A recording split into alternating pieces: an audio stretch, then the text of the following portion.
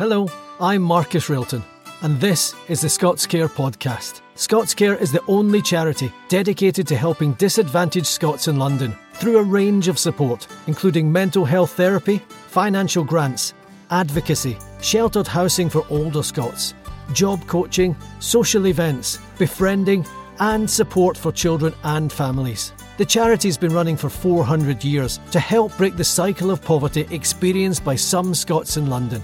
In this series of the Scots Care podcast, I'll be chatting to celebrities and supporters of the charity that have forged a life often away from Scotland and about the ups and downs that can bring.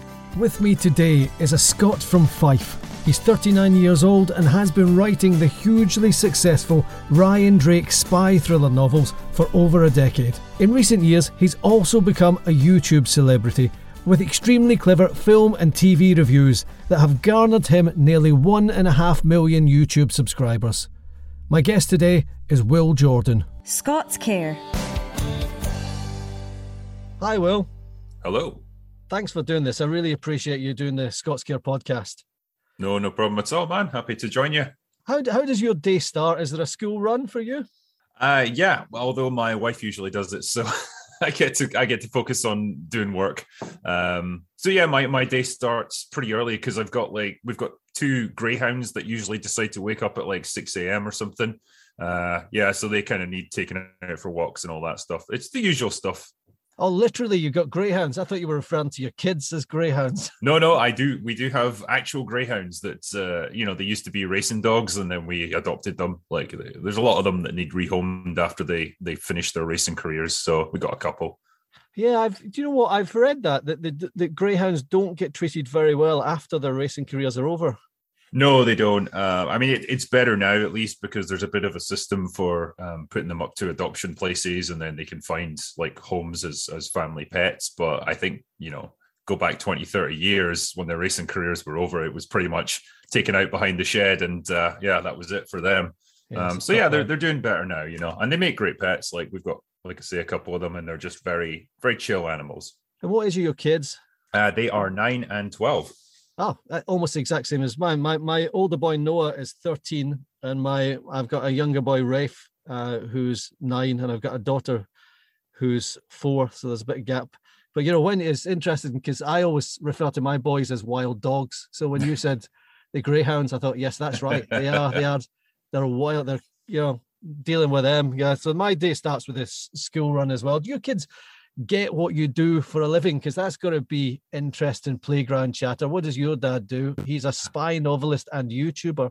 That's it. Yeah, I think my eldest is at that age now because he's in high school where it's like, oh, it's a bit embarrassing that my dad does this stuff. So I don't think he really mentions it, and that's fair enough.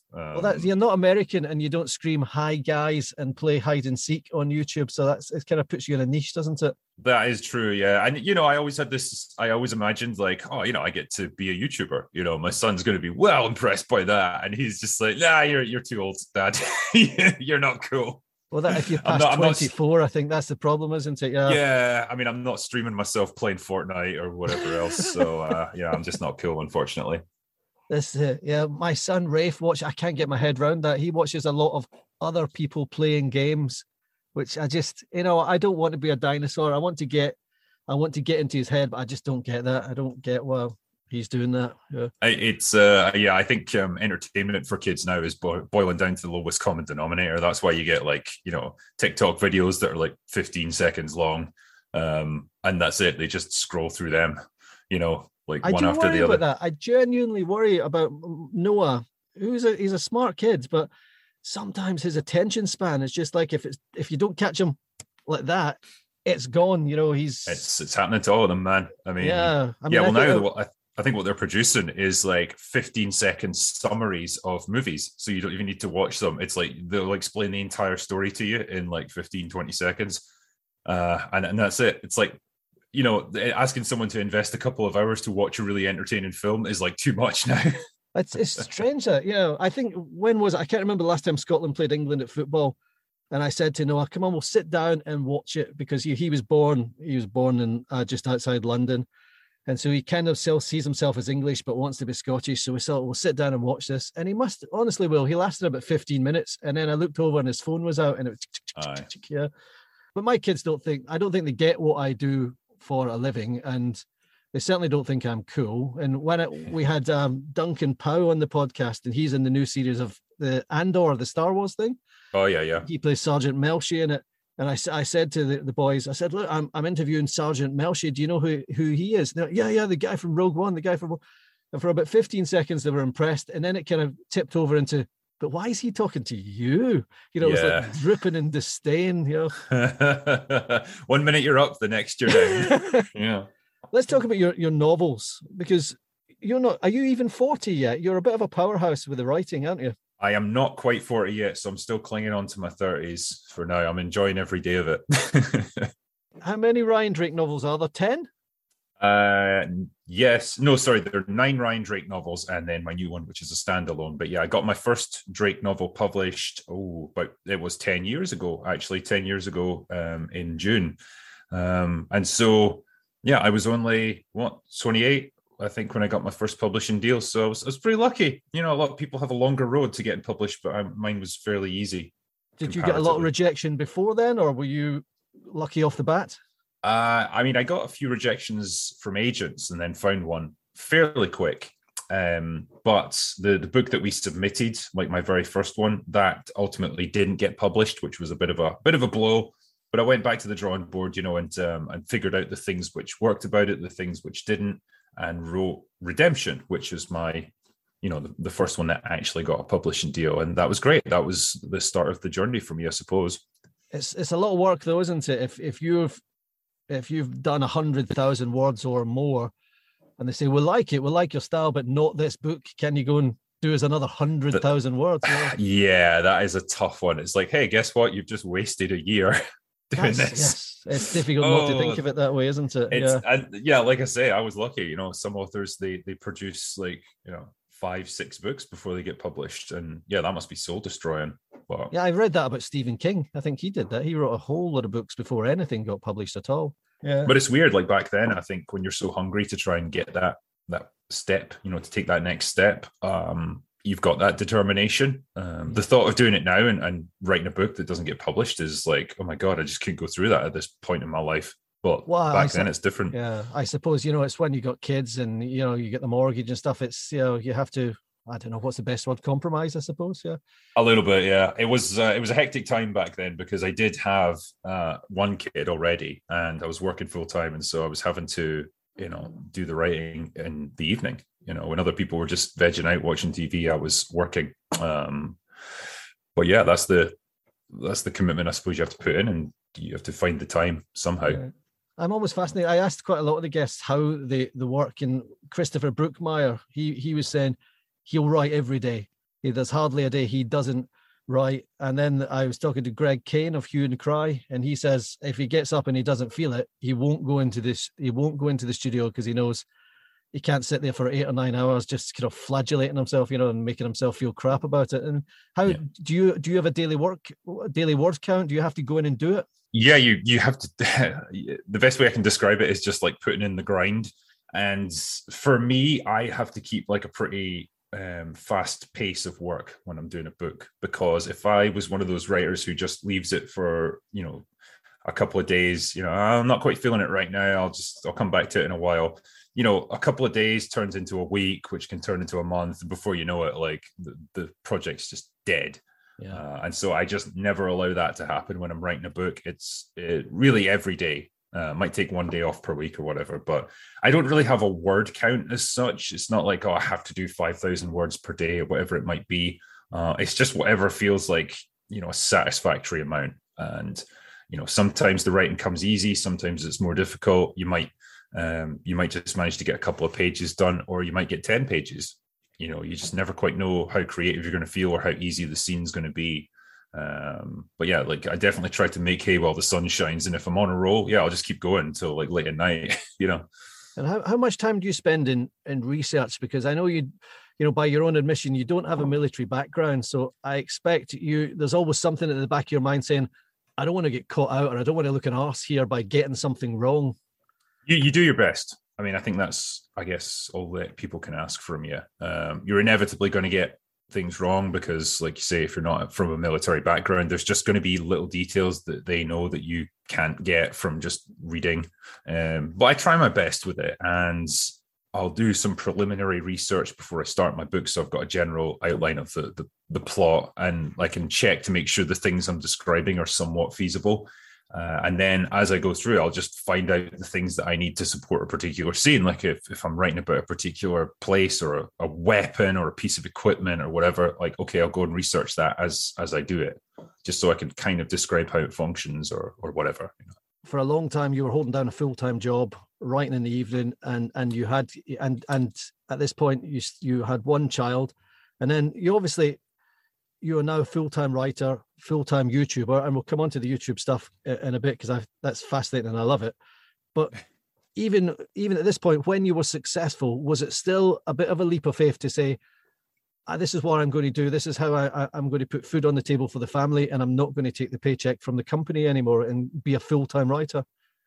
It was, yeah. And to be honest with you, I didn't really leave like a paid employment until my YouTube career took off, because the reality of being a writer is that you don't make a huge amount of money from it. You know, if you become the next J.K. Rowling or Stephen King, yeah, okay, you're going to be a millionaire. But like for every one of them, there's thousands, if not tens of thousands of authors who just are barely getting by or don't even make enough money. They have to supplement it with employment.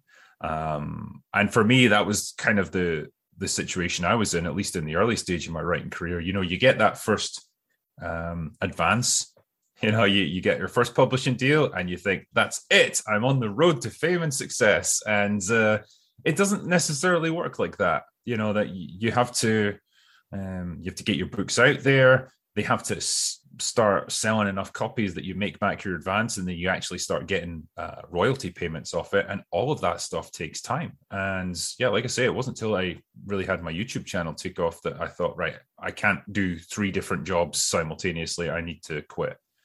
And that's what got me to where I am now, I suppose. Now, the YouTube channel is called The Critical Drinker, and it's your kind of alter ego. And as we sit here today, I think you're just shy of 1.5 million subscribers. But for anyone listening who doesn't know, can you kind of give us a précis of who the Critical Drinker is and what he does? So he's kind of like my alter ego in the sense that he's a drunken, belligerent Scottish guy who critiques movies and breaks down the writing of them, and you know, has a bit of a laugh doing it. And I guess the thing I find enjoyable about it is that contrast of what I hope is pretty intelligent criticism and story breakdowns, you know, versus a guy who makes crude jokes and like laughs and talks about, you know, drinking toilet duck and stuff on a night out. And it's a good fun way of presenting what I do. You know, I think if you're going to get into analysis of media and how writing works, it can be a bit dry and a bit boring for some people. And so this is just a way of making it more fun and engaging, and it makes it more fun for me to do. And so that's kind of how The Critical Drinker took off. And damn, yeah, once I started doing it, it just really exploded. Yeah, the writing, Will, is so clever and articulate and laugh out loud funny. And I think whereas you get things which you watch and you go, well, there's a lot of swearing in it. And sometimes you swear, but it's so nuanced or perfectly timed that it is so really effective. But what I like about it, what I appreciate about it is I think it's very Scottish, because I think there's loads of sarcasm. There's loads of Scottish sarcasm in it.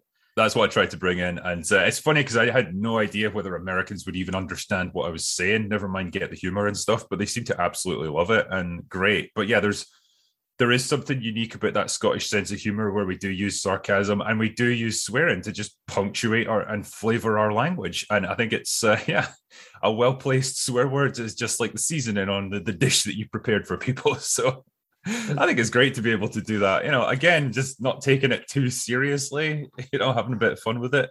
I think it works really well. And I think that's what I think generally that's a Scottish thing, that you have to be grounded. I don't know if you've seen it. I watched an interview with Gerard Butler recently, and he was talking about his success in going back to Saltcoats in Ayrshire and meeting up with his old pals. And they said to him, Jerry, I want you to know that despite all this fame, you've not changed a bit. You're still a dick. Yeah. And I thought that's exactly what they would say to you when you went home as a multimillionaire to your hometown in Scotland. Yeah, I think so. Yeah. And I think there's that difference, I guess, because, you make it in places like America and you're almost like elevated to a different level of being almost. Whereas over here, yeah, you're still that same guy that people have known their whole lives. And yeah, like it's not changed how I get on with my friends or family or anything like that. It's so that's good. It keeps me grounded, I suppose. Yeah. What I like about watching, apart from just enjoying your interviews, what I like about watching the American people interview is that they are so in awe of your bluntness. And I find it because Americans are this kind of odd, they can be a slightly insular nation. They've got guns and violence and pornography, and yet they're blown away by your directness.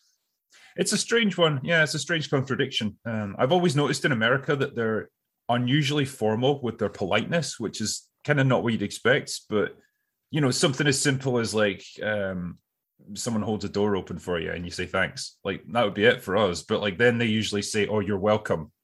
On top of that, it's just like an extra layer of formality that you just wouldn't expect. And so, yeah man, I don't know. They have a nice day. And how much would you like to tip? Yeah, exactly. I remember I'm not a mean Scotsman. I don't want to start that stereotype, but I remember buying a cup of coffee in New York from a kind of independent Starbucks-alike type place. And, you pay on the iPad. And at the end of it, it was like, there was a screen that says, how much would you like to tip? 25%, 35%. I thought, whoa, I've not had any real service here. I've just ordered a takeaway coffee. It's crazy. It's kind of like that, I've been at bars and stuff in America, and literally all they've done is like open the lid on a bottle of beer for me. And it's like, you're kind of meant to tip them. And I just think, yeah, I would tip waiting staff in a restaurant, obviously, because they have to put in the work. But like someone who's just opened a beer for me, I was like, this is a bit much. But, again, it's the culture, and like they don't make much money. They have to have tips just to get by. So yeah, I guess that's what you have to do. It's just what you expected. Scots Care. Helping to break the cycle of deprivation for Scots in London. Do you ever self-censor what you say in your YouTube channel? Do you ever think, I've gone too far, and then recut it or rewrite it? Occasionally, YouTube is getting a little bit more tight with things. One of the ones that was best known, because during the pandemic, you really couldn't talk about coronavirus. And like the moment you said that word, there was a danger that your channel was going to get, or at least your video would get demonetized, or it would get, deranked or something, so people wouldn't see it as much. And that's where I came up with the unspecified virus of unknown origin. And just it became like a pun, but then people like really took to it, and they're like, "Yeah, it's quite funny." They knew exactly why I was doing that, and so yeah, those are examples. And there's certain subjects that I'm not gonna go into. Like I'm not gonna go into politics or anything like that with my channel, and I think people appreciate that because there's enough people spouting off their political beliefs online. They don't need me adding to the mix. So yeah, I just try to focus on the entertainment side of things. Yeah, we are. I appreciate that. It's a kind of moment of levity in a world gone mad watching your stuff, and we're surrounded by culture wars and online noise. And is that something you worry about for your kids? Do you try and monitor the screen time? And I check my son Noah's phone, and sometimes I feel as if it's an invasion of his privacy, but other times I want to know what he's looking at here. Yeah, it is a tricky one, and with my youngest, like he's less interested in like pop culture and stuff, so I don't really have to worry about him. He's just looking for like videos of spaceships or like cars or whatever. He's onto that. But with my older son, I suppose he's of that age where he's starting to become more aware of these things. And you kind of just you hope that they get a balanced view of things, because I don't really want them to be swayed too far in either direction. Like they want to see arguments from both sides of things, and ultimately make up their own mind, and just be rational and level-headed. But yeah, we don't let him have any kind of social media as such, because we're all too aware of like you might say something online, just try to be edgy or whatever as a teenager, and 10 years down the line that tweet gets uncovered or whatever it might be, and like suddenly you're losing your job, and like that happens to people now. And it's a whole different world they're growing up in from what we came up in as kids. Well, this is it. I think if I had to be held to account for what I said when I was 25, I would probably never work again in my life. Yeah. And, I read that there was a story about the cricketer, and he was said to, I can't remember whether it was a racist remark or a homophobic remark or something, but it was something stupid and ultimately forgivable, probably. And it kind of ruined his life for a while. Yeah. They talk, I guess, sometimes about the online hate mobs and stuff, like when they cotton on to someone like that, like some kind of public figure who said something a little bit edgy or a little bit inappropriate in his younger days, and like they will just not stop until that person gets fired.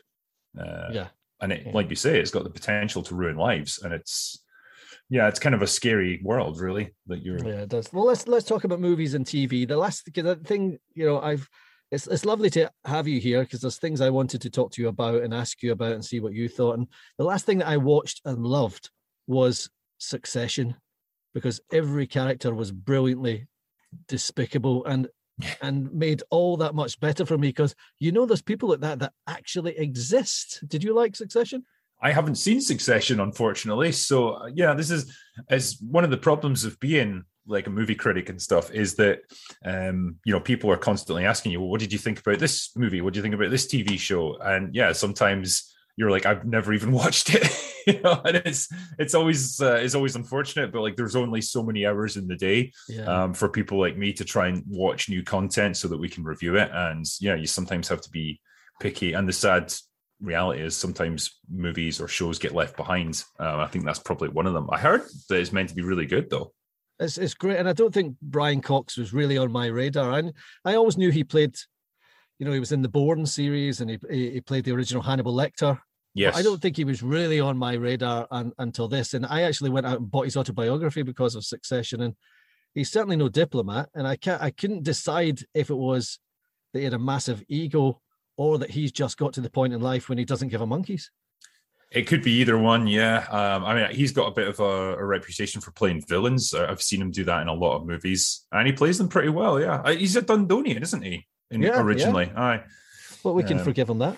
Yeah, it's all right. But, we've all got our disabilities in life. But, he's a good actor, and, I've enjoyed him in a lot of things that he's been in. Yeah.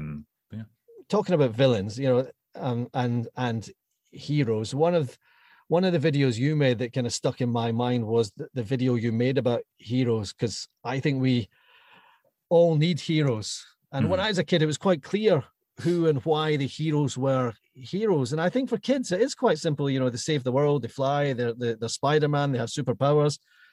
And it's been kind of destroyed. And I think you put your finger on it. It's kind of been homogenized and wokeified and destroyed. And it's become awfully complicated just to be a hero.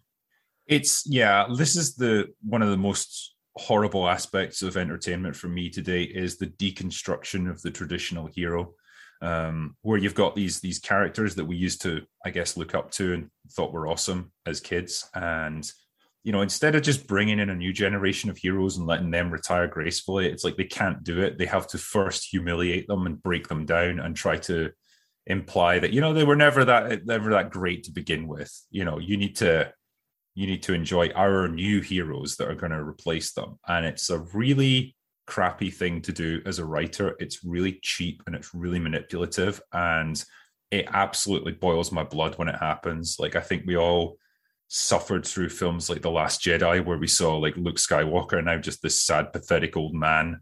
What other ones that we've had? They're going to be doing it to Indiana Jones pretty soon, as far as I know. They're even doing it within, say, the Marvel movies, the heroes that we had 10 years ago, which the actors have kind of retired from their roles and they've got a new bunch coming in. Now you're starting to see that same breaking down of those characters. They're not they were more complex, that everyone's conflicted now. Everything's nihilistic. No one can really just aspire to being a hero and doing good things because they want to. It all has to be like, this weird conflicted world now. And I don't think it's a great thing for people. It's not that every character has to be black and white and strictly good or strictly evil, but there needs to be something at least for people to aspire to. And you're just not getting it anymore. Well, on a very simple level, for me, it doesn't have to be that complicated. I want to talk to you about villains in a second, but when you talked about Luke Skywalker, I was listening to a podcast with Mark Hamill, and he said even he was aware when the Last Jedi script was sent to him, he didn't think this is the direction that Luke Skywalker would have gone in, but obviously went with it. But yeah, for him to become an embittered old man hiding was not the way of the, and I don't want to get into a Star Wars conversation, but it's not the way of the Jedi. He would have fought to the end. No, exactly, yeah. And I think it was just this really cynical effort to make him weak so that it could make their new character look strong. And, if that's what you're having to rely on to make your new character look good, then you are a terrible writer. And, that's what you see so much nowadays. They hire basically people who are useless, incompetent hacks who don't know how to tell a good story and craft good characters, but they get the job because I guess they say the right things or they have the right political alignment or whatever it is. And they're now entrusted with these great characters from previous generations of writers, and they absolutely butcher them. Going on to villains, like I always kind of, when I was growing up, I kind of liked villains, but my son, Rafe, he always wants to be the villain. He wants to be the dark side when the boys play Star Wars. It's not because he's a bad kid, but sometimes villains are just a bit more interesting. And they're more fun, aren't they? Because you don't have to worry about appealing to the right sensibilities with a villain. You don't have to worry about making them virtuous. They allow everyone to, I guess, indulge their inner dark side just a little bit. But I don't think they have to see the error of their ways. And I think that's the way it's changing, that they have to be kind of reborn in some way now, which is just boring. I think what you get now is this weird attempt to redefine them as anti-heroes. Again, it plays into this sort of nihilistic view that there is no inherent good or evil or whatever, and that every character is just a grey sort of blob. One of the worst ones I've seen was when they had that Cruella movie last year, I think it was. And they're trying to recast Cruella de Vil as some cool, punky anti-hero character. It's a woman who wanted to murder puppies and turn them into coats from the original 101 Dalmatians. Yeah. You're not going to reform a character like that. I'm sorry. That's just an out and out bad person, but they're still trying to do this. And I don't understand why. Do you think we'll come out of it? Do you think we're in this kind of loop and we'll find an equilibrium? I read an article in The Guardian the other day saying that the word gardening should be retired because it wasn't politically correct anymore. And I honestly think there'll come a tipping point for most people, because I think everyone's got a certain degree of tolerance for this stuff. We all do, and it's you let little things slide because it's it's times are changing and certain things are not acceptable now.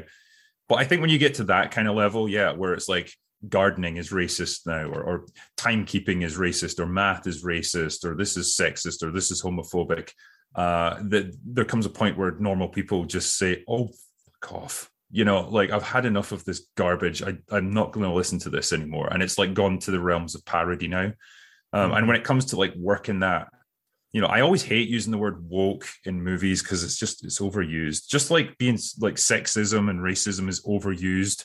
So is that. But yeah, that trend in Hollywood, I think, is coming to an end now, because the more they try and do it in movies, the more it pushes audiences away. And it was small at first, but it's happening more and more. And, we had a movie like Top Gun Maverick, which shouldn't have succeeded by any standard of measure, like a sequel to a film from 35 years ago, starring Tom Cruise, who's pushing 60, and yet people loved it because it didn't have any of that crap in it. It was just a good old-fashioned story of an aging hero coming back for one last mission, one last adventure. And it did crazy business. It's $1.4 billion it's made worldwide. It's Tom Cruise's biggest movie of all time. I've not seen it yet. This is one that I want to go and see. See it, because honestly, you'll love it. It's one of the few movies that I genuinely came out of the cinema just feeling great. I was I've just had a lot of fun there. It's been a great film. It wasn't trying to push any stupid messaging. It wasn't trying to tell us that Maverick was bad because he's a straight white man or any of that stupid nonsense that divides people. It was just a good movie. And wow, I think it really sent shockwaves through the industry. I honestly think they did not expect it to do anywhere near that kind of business. And it's maybe making them rethink a little bit what they're doing. I know that studios like Warner Brothers are absolutely gutting their projects and their staff because they don't have the money to keep pushing these projects that they know are going to fail. The biggest example, and I feel bad for the people involved in this, but they had a Batgirl movie coming out. That was shot in Glasgow. That was shot. Yes. Yeah. I went over to the set to visit the directors, and they're super nice guys. Like, they were just really enthusiastic to be making this film. It was like one of their first big movies after doing Bad Boys 3, and they'd done it. It was in the can. They were in post-production, and all of a sudden they just find out through news outlets, no less, that the film has been canned. It's not coming out, and it's going to be deleted, basically. And they even went into the servers on Warner Brothers, and all of their footage they'd shot had been removed, so they couldn't even rescue it that way. What kind of figure do you put on that, Will? How much money would that have wasted? That movie cost $90 million to make. Wow. Which $90 million. $90 million, which compared to a lot of movies nowadays, it's not that expensive, but $90 million is still $90 million. But the reason for cancelling it was, if they'd released it, they would have had to spend another $100 million advertising it. And the studio had decided, basically because it was filled with a lot of the kind of intersectional stuff, like the main character, Batgirl, had been recast as a black woman or black actress they'd found to play her. They knew it wasn't going to play well. And so they decided to cut their losses. And so it was easier to flush 90 million down the drain than 200 million, I suppose. Wow. Scots Care, supporting Scots away from home in London. Well, let me ask you about something that I've kind of thought about a lot, about films that are kind of seen as problematic now, that probably weren't seen as problematic in the 80s or in the 90s. A film that I grew up with was the Breakfast Club. And I hear a lot about that.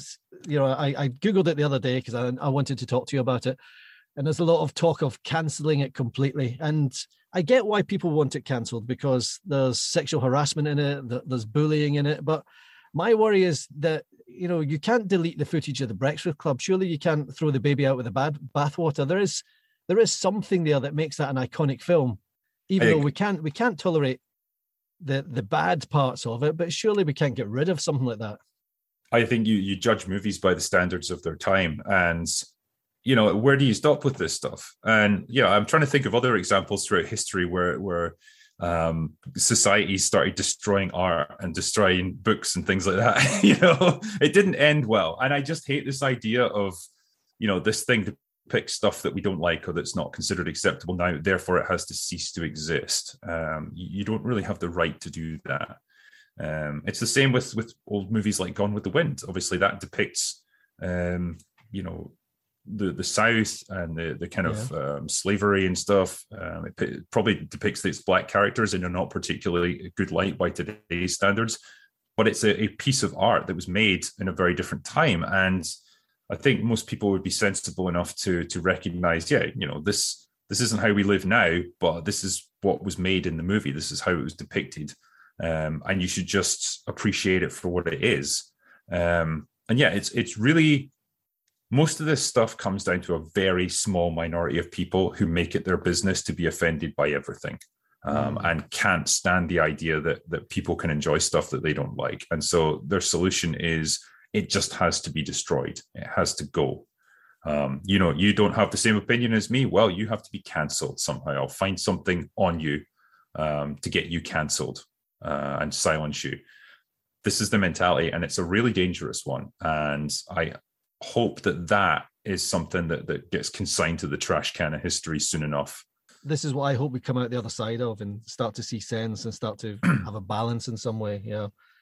Listen, before we wrap it up, can I ask you just a couple of, since you're a film expert, and there's a couple of light questions I want to ask you, because the stuff that just baffles me. Sure. Liam Neeson. Do you think he knows he just makes the same movie over and over and over again? Absolutely. Look, he's been around long enough, same with The Rock, Dwayne Johnson. He just himself in every single movie, but it makes a ton of money. And so that's why they do it. Well, I was sitting looking for something, my wife Becky and I, on Netflix, and there was another Liam Neeson movie, and she said to me, "What's that about?" And I says, "Well, probably somebody's been kidnapped, and he's either an ex-spy or ex-mafia or something, and he has to go and rescue someone." It's just, he must forget what he's doing. I don't know if there's a little bit of like midlife crisis to it, although I say midlife, he's pretty old now, but Liam Neeson was like this weird late bloomer as an action star. It's like he did Taken when he was, I don't know, pushing 50. Yeah. And it just, he was reborn as some weird, like over the hill action star that just started doing all these crazy, these crazy fight scenes and things. Taken, I thought that was kind of like the template for everything that has been a Liam Neeson movie since, isn't it? Basically, yeah. And then, but like I say, you get to that stage, maybe you just want an easy payday. Yes, well, why not? Yeah, and then my final one would be Bruce Willis. What happened to Bruce Willis? Because I love Die Hard, one of the best movies of all time, and we watched something recently, and it was like he wasn't even in the same movie. It was like they cut in Bruce Willis scenes. It was like he dialed it in. That I think that's exactly what happened, because obviously we know now that he's got this kind of degenerative condition where he struggles to process things and remember lines, all that stuff. So he's retired from acting now, and it was obviously fun to meme on him for the last few years of his career, because it genuinely just seemed like he did not give a shit. He was just there to collect his paycheck. Probably appear in the film for about 10 minutes just so they could slap his face on the cover and say that, it's a Bruce Willis movie when it's not. We know now, like, he was having to perform in a limited capacity because he just couldn't do more than that, which, it's a real shame. But there it was. But, he'd been going down that road for quite some time, just doing lazy, small performances in low budget action movies just to make money. Yeah. Which, I mean, I suppose as he gets older, these guys are harder to cast because, he isn't John McClane anymore, which is, I love, apart from the last one, I think. Yeah. There was one really terrible Die Hard, wasn't there? But the rest of them were great. There's been a few, yeah. Basically, the first three were great. I know people take a dump on 2 sometimes, but I think Die Hard 2 was a really good action movie.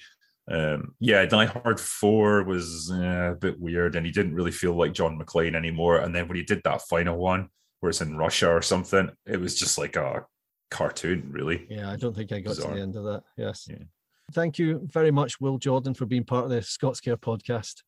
No problem. Thank you for having me. Scots Care, supporting London Scots with financial grants, welfare advice, counselling, sheltered housing, jobs coaching and family support.